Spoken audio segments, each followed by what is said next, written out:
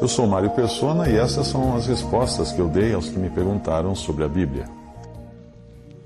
Você escreveu com uma dúvida que muitos também têm, que é a seguinte: por que solteiros não podem ter relações sexuais? Bom, nós só temos um lugar para buscar as respostas às nossas dúvidas: a Bíblia, a Palavra de Deus. Se nós sairmos fora da Bíblia, nós acabamos perdidos em conjecturas e devaneios. Foi na Bíblia que você encontrou o caminho da salvação, porque você não teria encontrado se você não tivesse ali a Palavra de Deus revelando a você que Jesus é o Salvador.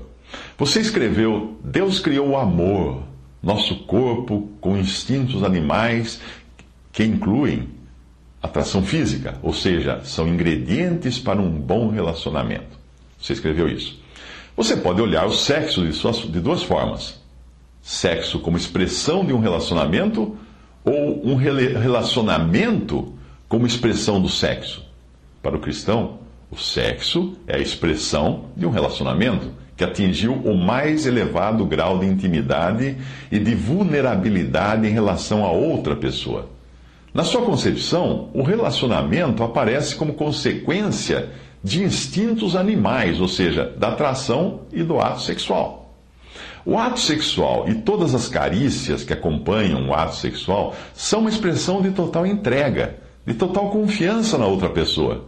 É quando duas pessoas se despem, total e literalmente, numa expressão de que não há mais segredos entre elas. É o ato mais íntimo que qualquer ser humano pode atingir em relação a outra pessoa. E é também a figura que o próprio Deus usa para expressar o relacionamento, o tipo de relacionamento de Jesus com a sua igreja, a sua noiva, a sua esposa, que vai culminar então nas bodas do Cordeiro de Deus. A igreja não se une a Cristo para só depois iniciar um relacionamento. Embora o livro de Cantares represente a relação de Deus, o amado ali, com Israel, que ali é a amada, esse livro expressa bem a união que Cristo terá com a sua noiva, a igreja, e tem os mesmos elementos de uma união entre um marido e uma mulher. Analise se você seria capaz de dizer a alguém algo assim: eu quero me despir para você. Eu quero me abrir completamente. Eu quero me revelar sem segredos e sem reservas. Eu quero deixar exposto cada centímetro do meu corpo e me unir com você a ponto de nos tornarmos um só corpo, compartilhando até mesmo das nossas entranhas. Porém, eu não quero me casar com você. Eu não quero ter um compromisso duradouro. Eu não quero ter consequências dessa nossa união. Eu não quero que isso dure. É um absurdo, não? Você não diria isso para uma pessoa? Dizer que está disposto a chegar a tal grau de intimidade e mesmo assim querer permanecer independente é algo totalmente contraditório. É como o sapato dizer ao pé: ok, pode me calçar, mas não me amarre. Ou a calça dizer ao cinto: ok, pode passar por minha fivela, por minha cintura, mas não feche a fivela. Portanto, entenda que o sexo é uma expressão de um relacionamento. O sexo é o resultado de um relacionamento que já existe, e não o contrário. O relacionamento não é criado pelo sexo. O sexo é o ápice de um processo no qual tudo já é comum aos dois e faltava apenas a comunhão dos corpos. Tentar criar um relacionamento a partir do sexo é o que nós fazemos com gado. Nós buscamos obter resultados e dividendos, ganhar dinheiro a partir da cópula, do ato sexual entre o boi e a vaca. O problema de se considerar o sexo como ponto de partida de um relacionamento é que quando o sexo faltar, e um dia ele vai faltar, sim, ele vai faltar, nós envelhecemos. Se um dia ele faltar, nós iremos imediatamente procurar por outra experiência sexual como forma de iniciar um novo relacionamento. O processo não vai ter fim, porque se o relacionamento começa a partir da experiência e satisfação física, de instintos, como você disse, com a idade essa satisfação desaparece para um ou para o outro, porque fisicamente um casal pode envelhecer também num ritmo diferente, um dos dois vai perder o interesse antes do outro.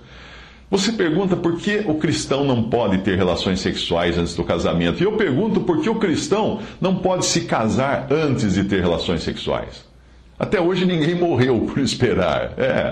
Mas vamos ao que diz a palavra de Deus, Mateus 19, de 4 a 6. Ele, porém, respondendo, disse-lhes: Não tendes lido que no princípio o Criador os fez macho e fêmea? E disse: Portanto, deixará o homem pai e mãe e se unirá à sua mulher, e serão dois numa só carne.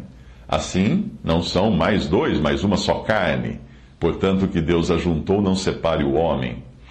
Nós estamos tão acostumados a ler esta passagem, pensando no contexto do divórcio, que nós nos esquecemos de que ele está reafirmando a ordem de um matrimônio, segundo o projeto original de Deus, quando ele diz no princípio. Qual era o projeto de Deus? No princípio. Se nós fôssemos chamar estes versículos de um passo a passo do casamento, nós teríamos o seguinte: primeiro, este é o projeto original de Deus, no princípio. Segundo, um casamento é feito de um homem e uma mulher, porque ele diz que o Criador os fez macho e fêmea, nunca duas fêmeas ou dois machos. Um casamento é feito de um homem e de uma mulher.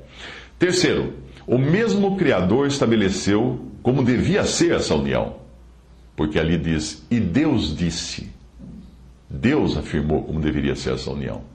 Quarto, o homem deixa o pai e a mãe, ou seja, ele se desliga daquele casal ou daquela célula familiar para se unir à sua esposa. Ele fala ali: portanto, deixará o homem pai e mãe. Vai começar uma nova célula familiar.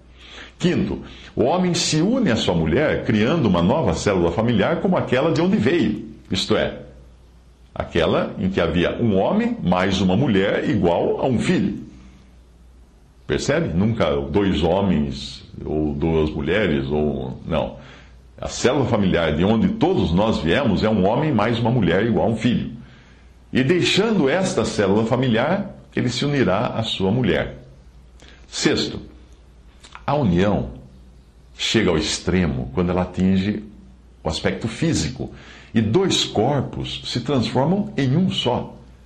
Por isso ele diz: e serão dois numa só carne. Sétimo, essa aliança que ajunta esse casal não é algo que o homem tenha criado, mas Deus criou. Por isso que fala: o que Deus ajuntou, não separe o homem. Este é o passo a passo de uma relação sexual, por assim dizer, mas para quem crê na palavra de Deus e a respeita. Agora, o mundo, a opinião pública, a opinião pública. Por isso que chama-se opinião pública. É a mesma opinião pública que um dia gritou: crucifica-o, crucifica-o, e dispensou, expulsou o Filho de Deus desse mundo.